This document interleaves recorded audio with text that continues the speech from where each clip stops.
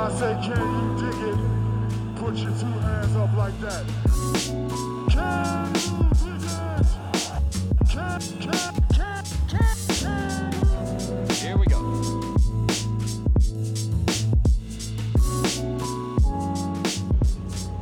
Okay, we are back with another episode of Can You Dig It, a podcast by Silver Screen and Roll and SB Nation Lakers community. You probably already knew that because you're here. I am Christian Rivas, as I feel like most of King's Twitter knows now, and I'm joined by Jacob Root, who hasn't made an enemy of Harry Giles or King's Twitter just yet. Unlike Anthony Davis, and apparently you, I guess, I knew who Harry Giles was. Harry Giles made sure you knew who he was today. Yeah, I knew who Harry Giles was. It's funny, because people were like, "Oh my God, Harry Giles dunked on you," and it's like, this isn't even the first time he's dunked on me. I saw him when Los Angeles held the All-Star game. Bleacher Report had an event on the Santa Monica Pier, and a few NBA players were there. Andre Drummond was there. Brandon Jennings isn't an NBA player, but Brandon Jennings was there. A few guys were there, and one of them was Harry Giles, and at the time, it was the year before his rookie year because he was hurt. But I knew him because I was a big fan of his, and I wanted the Lakers to take him. So I asked him to take a picture, and he said no, which I'm like, Ooh. That's fine, man. Like, Big time athletes before he was in college. Yeah, it's like athletes don't need to say yes to you when you ask to take a picture. I was like, that's cool. Like, I shot my shot, I got blocked. The dunking didn't come until he walked away from where I was and then took pictures with several other people. And in his defense, I was wearing a Kyle Kuzma Lakers jersey, and he had already signed a contract to the Kings. But, I mean, besides the fact, but yeah, it was. I went to an event with 2K yesterday, and Anthony Davis played 1-on-1 with Ronnie 2K on 2K, obviously not actually, because Anthony Davis would murder him. And yeah, they were in the middle of the game. They were playing. Ronnie 2K just had a wide open dunk at the rim, and he was talking trash a little bit, and Anthony Davis goes, "I don't even know who that is." And I was like, what? And in AD's defense, he kind of said it under his breath, because he didn't want to disrespect anybody. But me being the fiend that I am, I picked it up, and then so yeah. I thought that was really funny. Harry Giles didn't think it was that funny, and according to my mentions, King Twitter is on Harry Giles' side. So I guess the important question: did you tag him in that, or does he name search? No. Oh no, he absolutely name searches. But okay. Honestly, if I was an NBA player, I'd name search too. I'm not gonna front. I am a moderately successful basketball writer, and I name search every now and then. Luckily, nobody has talked about me without adding me. Everybody that wants me to know they hate me lets me know directly in my mentions. So I'm thankful for that. And so yeah, that's been my morning. It's been pretty cool. And Harry Giles, I wish you nothing but the best for next season. If in the off chance you listen to this, Jacob, there's not a lot to talk about. We're really starting to get into the dog days of the off season.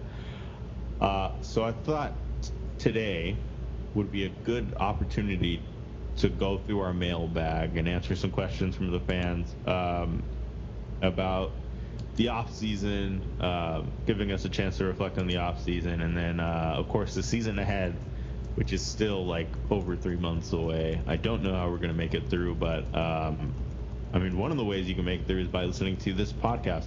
So without further ado, Jacob, I'll let you kick things off. What is the first question we have in our mailbag, or at least the first one you want to answer? Well, the first one I want to answer, we already did, is Harrison asking, who is Harry Giles? We'll start off light. Waffles or pancakes? Oh, you know what? That's really tough. I lean more towards waffles, just because they're. I mean, oh God, I hate that I have to choose. But if I had to choose, I'd probably go the waffle route. Yes, you picked the correct answer. The correct answer is waffles. We also Also- got well- another weird food question. Somebody asked us flour or corn tortillas, which I feel like is a loaded question.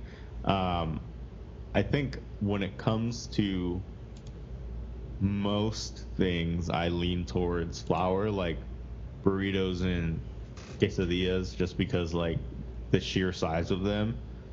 And honestly, on their own too, I'd probably take flour tortillas, but corn tortillas with enchiladas and taquitos all the way. That's my stance on that. As a person who lives in the middle of nowhere in Indiana, I don't think I have the expertise to answer this. I will say I lean flour tortillas, but boy, I already know I do not have enough experience tasting the best of either to have a strong take on that. When you visit California, which you're allegedly going to do at some point Allegedly, this year, eventually. yeah, I will take you to go have some delicious Mexican food, because that's the one thing I really take for granted living in California is the amount of food that is available to me, like the amount of different food that's available to me. Are the Mexican food like options available to you out there not the like world renowned? No, I'll just leave it at that. Taco Bell is one of the main options. So. Oh no. Well, God bless your soul. And again, once you come to SoCal, I'll show you a good time. The last comes from a good friend of ours, Hani, at Hani on Twitter. He says, "Hi, long time, first time. Jacob, why did you abandon me?" And without context, I feel like this raises a lot of questions. So I'll go ahead and let you answer that one. I will just say I needed to secure the bag, and the bag has been secured.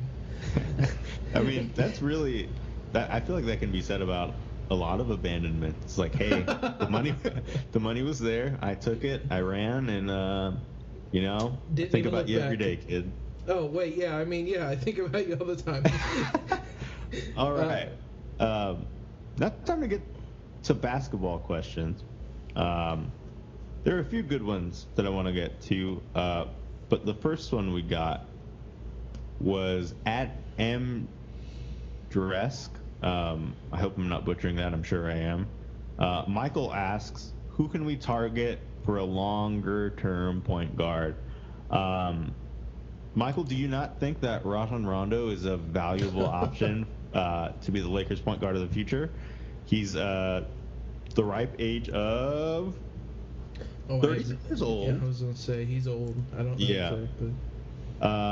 And then I think the youngest option they have at point guard right now, they being the Lakers, is Caruso, but not by much, because I think Quinn Cook's only slightly older than Caruso. Yeah, Caruso's 25. Quinn Cook is 26. He's about a little more than a year older. So, as much as I'd love to say Caruso as the Lakers' long-term option at point guard, and he very well could be, just because I'm a big fan of Caruso's. I think he plays the game the right way, defends both sides of the ball. I wouldn't be surprised if he has a monster year with the Lakers this season, even if he doesn't put up like gaudy numbers. But long-term, Alonzo Ball would have been nice. He would have been a nice long-term option at point guard, but you got to do what you got to do to team AD with LeBron James. So I don't know, Jacob. That's a good question.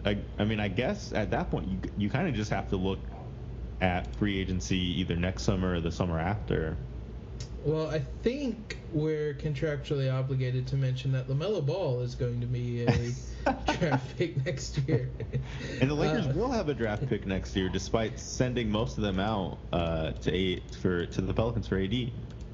And I mean, theoretically, right now, LaMelo's probably like a into the first round draft pick. So I mean, stars are aligning again, speaking it back into existence. My real answer, I don't know that there necessarily will be a long-term solution at point guard,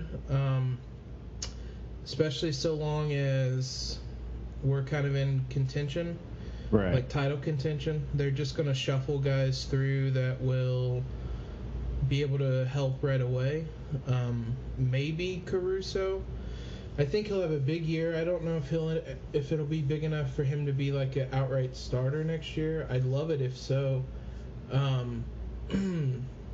Yeah, I just don't know that there is a guy on the roster that's seen as a long term. Talen Horton-Tucker could theoretically be a point guard. I don't really know that he has a position. Yeah. Not yet, at least. Yeah, maybe he's the guy. I guess we'll see with the South Bay Lakers this year. Maybe he's the guy that's a long-term answer. That would honestly probably be my best guess. Him or Caruso. Caruso's already kind of a little older. He'll be 26 by the end of the season, so I guess he could theoretically be a long-term, but I would say that it's probably not really going to be anybody until we get kind of past the LeBron years and past the contending for titles right now, because we can't really afford to let anybody develop as a point guard. I was just gonna say, like, as long as LeBron James is on the roster, LeBron James is their long-term option at point guard. Like, even if he doesn't play point guard, like it's been reported and then not reported, he's the best bet they have at point guard and playmaking.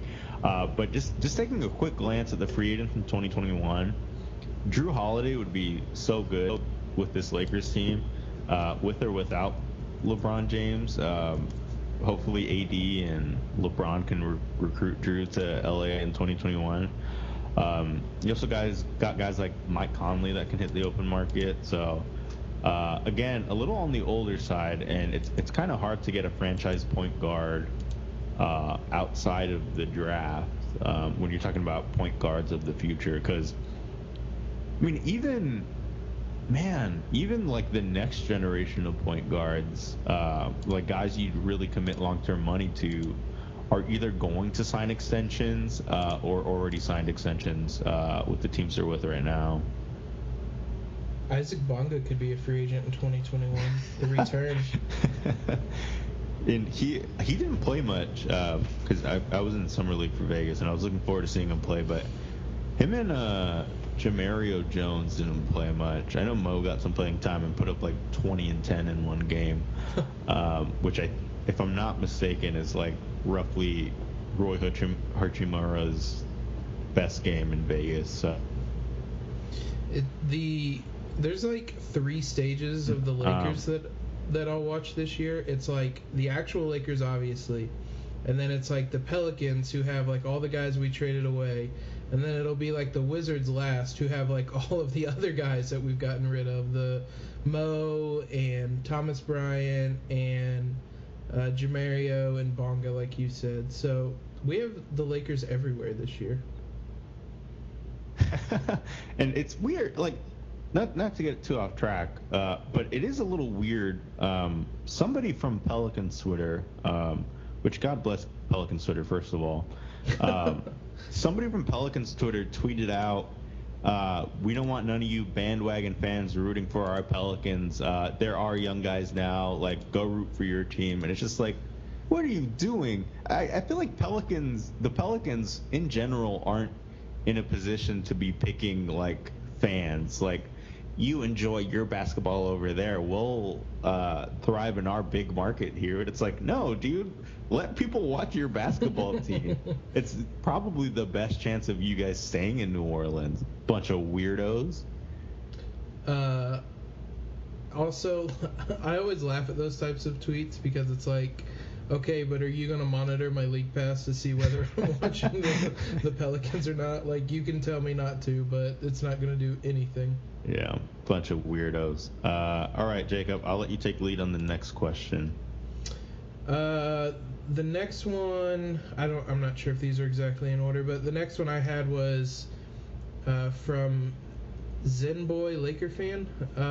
Matt said, aside from the obvious of Iggy and Dragic, are there any other potential buyout candidates you think the Lakers should explore? I'll say Ooh. first, I'm not entirely sure they'll buy out Dragic. Like, that would have to be a really... Like, Dragic and them would have had to have had a real falling out. Because, like, Dragic is still really good. Yeah, and I think it's, like, I think the whole notion, or, like, the idea of a Dragic buyout was rooted in Russ being traded to Miami and Dragic being traded to OKC, and that just didn't happen. And it doesn't look like Chris Paul's going anywhere either. So yeah, I'd rule that out pretty quickly. I'd say Dragic probably finishes the season in Miami, and then Iguodala. I'm not going to report anything on this podcast because I'm not a scoop reporter. But during my time in Vegas, and just over the past few days, I have been told by several of my colleagues that Iggy's probably not getting bought out. Like, the Memphis Grizzlies aren't going to buy out Andre Iguodala. Like, there's a possibility Iguodala's traded and then bought out. But, I mean, if you're trading for Iguodala, it's probably not to buy him out. So, I wouldn't hold out onto hope on that one. Sorry, Lakers fans. Again, I could be very wrong. I'm not saying I am right. It's just word of mouth at this point, and it's really not even, worth calling it. Yeah. The Grizzlies' current roster has 7 small forwards. So, and like 17 what players. Are they doing? Yeah. They have to buy out somebody. Like, are they gonna? I mean, maybe Solomon Hill. I guess he'd be less coveted, but I mean, they literally have to cut people. One of the names I wrote down, if they're not going to buy out Iggy, they're probably not going to buy out this guy, and he also would be a lot easier to trade. I put Jay Crowder, but he makes $7.8 million this year, Right. And that's a fairly easy contract to trade for. I don't imagine he'll be on the Grizzlies very long, but I mean, maybe the Lakers could even trade for him. I don't know. I don't think he would cost that much of an asset. Maybe you could just throw a couple seconds in there and I don't know, trade JaVale or something, or KCP or something. I don't know. Yeah. The guy I would have said is JR, but Woj reported the other day that he's probably not signing with the Lakers, which I would have liked him. I know a lot of Lakers fans were really happy that, like, good, we're not going to get that clown JR on our team. And it's like, if you can get a guy that can defend and shoot at respectable level, you absolutely add him to this team. I would agree. My concern is I just don't know. I mean, he basically sat out last year. Right. That's everybody's concern, I think. Yeah. Like, if you were to guarantee me that the 2017-18 version of JR is what we're getting, then yeah, absolutely, I sign up for that. Just hopefully he's not at the end of the first game of the finals.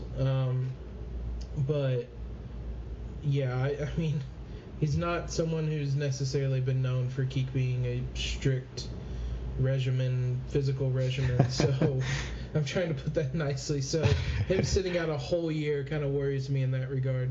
Yeah. So yeah, I wasn't too bugged by not getting him. The name I had at the top of my list for buyouts, though, and this one I think's pretty likely, is Marvin Williams. Okay. Yeah. I like that. I mean, if the Lakers didn't have a glut of forwards, I'd like it a whole lot more. Just because I think Marvin Williams at this stage of his career is more of a 4 than a 3. I mean, if he even ever was a 3. I think you could probably throw Michael Kidd-Gilchrist in there too. I wrote him down. I mean, I don't know exactly what his fit would be on the Lakers, just because he's such a bad 3-point shooter. Basically, just doesn't take them. And an ugly three-point shooter. Not him as a person, because that's really mean. I would never say, like, he's just an ugly basketball player. But, no, his jump shot is disgusting. Probably. And they've done, like, a ton of work on it, and it's still absolutely hideous. That's so sad. Yeah, he's also another one who's just kind of, like, he's probably has to be a forward with how much he can't shoot. Yeah. But he's also only 25, so, like, he's worth a flyer, if nothing else. I'd say so. You know who probably isn't going to get bought out? Who I've had people recommending in my mentions for at least the last week is Chris Paul. People keep asking me, no. do you think Chris Paul's a viable buyout candidate? I'm just like, no. Look at his contract.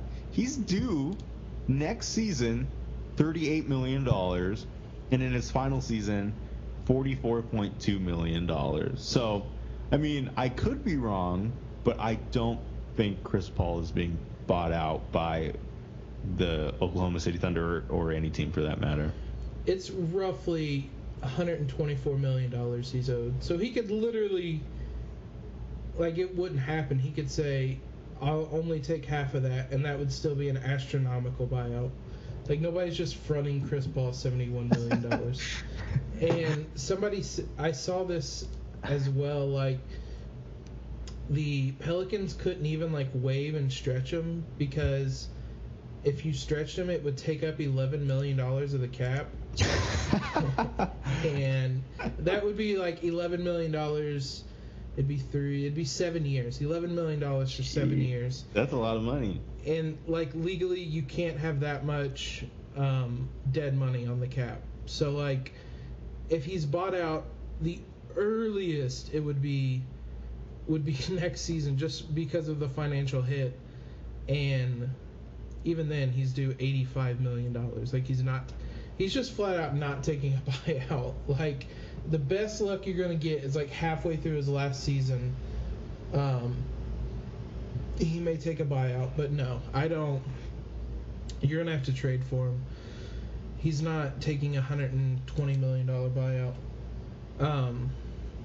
One of the only other main guys I had on my list, this would be an iffy one, but I put Alan Crabb on there. Okay. He didn't play a lot last year once, like, the games kind of started to matter for Brooklyn, and he basically was salary dumped this year. But he still is a really good three-point shooter. He shot 38% last year. For his career, he's a 39% three-point shooter. So, I'm not really sure what Atlanta's guard rotation is going to look like. They're another kind of weird team that's just kind of stockpiled some bad contracts.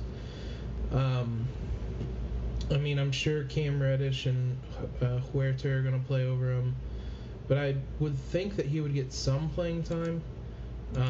He has a huge contract, $18.5 million. Nobody's trading for that. So yeah, if he kind of turns it around a bit and does show the ability to knock down threes, it'd be an interesting guy to look at. I don't know. He's more of a guard. I don't really know how well he'd fit. But I mean, the buyout market this year I don't think is going to be particularly great. Yeah. So I do think he may end up being an option for some contenders. Yeah, I was gonna say that as you mentioned, the Hawks just stockpiled bad contracts, and like Chandler Parsons is another guy. If he can still play, I think he'd be all right in like a 10-minute reserve role, just like not a crucial player. But that being said, if he got bought out, I think Mark Cuban would pay for a one-way ticket to Dallas for him and just have him retire a Maverick. All right. Down to one of our last few questions we'll do before we get out of here. Let's see what we have. Anthony had a mean question that I'd like to address. He said, who let Jacob on our podcast feed, and how can I get that person fired? Just so we're clear, I did a podcast with him. I mean, I guess I put your name in the hat for this podcast because we had a failed podcast with Lonzo Wire. And not that it was failed. I thought we did a pretty decent job given the subject matter. Started the podcast 2 days after he got hurt and never played again for the Lakers. So, I mean, I think Jacob's doing a good job. And if you think Jacob's doing a good job, leave us an iTunes review just talking about how great Jacob is and why he's your favorite part of this podcast network. I will send all of those directly to Anthony as well. I will personally DM each one of those to Anthony. Okay, so Alex Weron asks, who do you think will become a dark horse key player for the team? I honestly expect Troy Daniels to absolutely kill it this year with his wide open looks he will be getting. Yeah, I like Troy Daniels. I think he was a great pickup, especially because it sounds like, according to him, he had a few suitors, including the Thunder and the Warriors, that were willing to scoop him up for the veterans minimum. You look at his shooting numbers, and they're pretty encouraging, especially in regards to wide open three-pointers, which I think he shot almost 50% or made 50% of. So that's a player you want on the team. I don't know how much he'll play just because of the amount of guards on the roster. Like, you got Daniels, Avery Bradley, Quinn Cook, Alex Caruso, Rajon Rondo, Kentavious Caldwell-Pope, Danny Green, and Talen Horton-Tucker if he can crack the rotation in the first year, but I don't think he can. I don't know. Like, I do think Daniels is a good pickup. He's a great guy to have at the end of the bench if injuries happen, which, like, they did last year. Hopefully we're past that. But two, like, say things aren't going well in some random game and you need to just try something, having a guy like Daniels who can come off the bench and just bury a couple three-pointers. Yeah. It's always great to have those guys. For me, I'd say my dark horse. I don't know how much of it. It's hard to gauge how much these guys are a dark horse because we've talked a lot about them. I would say Jared Dudley. I think is going to surprise some people how much he's able to contribute, not just offensively, but he was actually a pretty decent defender last year. He can guard multiple positions, and he may have to depending on what lineup is out there and whatnot, but he's kind of versatile enough that I think he'll be able to play in some different lineups, and he can knock down an open three and defend, so I mean he's going to see minutes, so I think he'll be a one that will be a pretty big contributor to this team. My X factor is kind of rooted in like irrational faith and optimism, and it kind of blends into a question we got from @ZenBoy Lakers fan Matt. He asks who should start at point guard, aka who should the point guards or who should guard point guards. Who do you anticipate starting at point guard to start the year? And do you project that to change significantly come playoff time? If so, in what way do you project that to change? So for me, even if LeBron James starts at point guard, as Matt mentions, you need somebody that can guard a team's best point guard in a 7-game series. And if that is the case, I think Avery Bradley's my pick to be the dark horse and their starting point guard. And again, Avery Bradley hasn't been like an elite two-way player for like 2.5 years now. But I think playing under like a defensive coaching staff with Frank Vogel and Lionel Hollins and now Phil Handy, who I thought was a great pickup for the team. I'm hopeful that Avery Bradley will get back on track, and if he can, that's a really valuable asset for the Lakers to have. having Avery Bradley and Danny Green in the backcourt, locking up the likes of Damian Lillard, C.J. McCollum, Jamal Murray, Gary Harris, just elite guys in the Western Conference. So he's my dark horse and my pick to start at point guard, assuming he plays well. If not, I'm part of the Caruso hive, and Caruso would be my pick. So I think to start the year, Avery Bradley will be the point guard, so to speak, the guy out there to defend other point guards. I think. This is a cop-out. I guess it depends on his play. I think Caruso is going to be the second string kind of point guard, whoever guards the other point guard, whatever you want to call it, type of guy off the bench. And I could, if Avery Bradley doesn't play well, I could see him coming into that starting role. Come playoff time, I don't know how much. He said, does it change significantly? I guess it depends on the matchup. It'll be interesting to see, like, if the Lakers get matched up with the Warriors, who basically have 3 guards on the court, like, what type of lineup do they put out there? Because I assume the Warriors are going to start Steph, D'Lo, and Clay and play kind of really small. Right. So I guess who do you start in your backcourt to counter that? Because LeBron might be the point guard, but I don't think he's going to guard Steph, D'Lo, or Clay in a playoff series. Not. Yeah.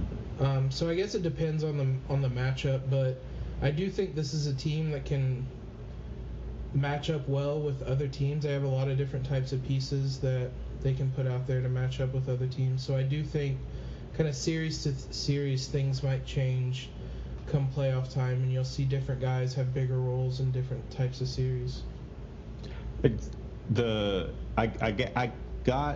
tried to get Anthony Davis to bite on a death lineup question at that 2K event I was at yesterday. I asked him if, like, on 2K, if he's experimented with death lineups yet. He said it was too early in the season. And I think LeBron and AD obviously have to be part of that death lineup. But if you're, like, going full death lineup and putting your best two-way players out on the floor, I think Avery Bradley has the potential to crack that lineup. I also think, to your point about Jared Dudley, I think Jared Dudley has, like,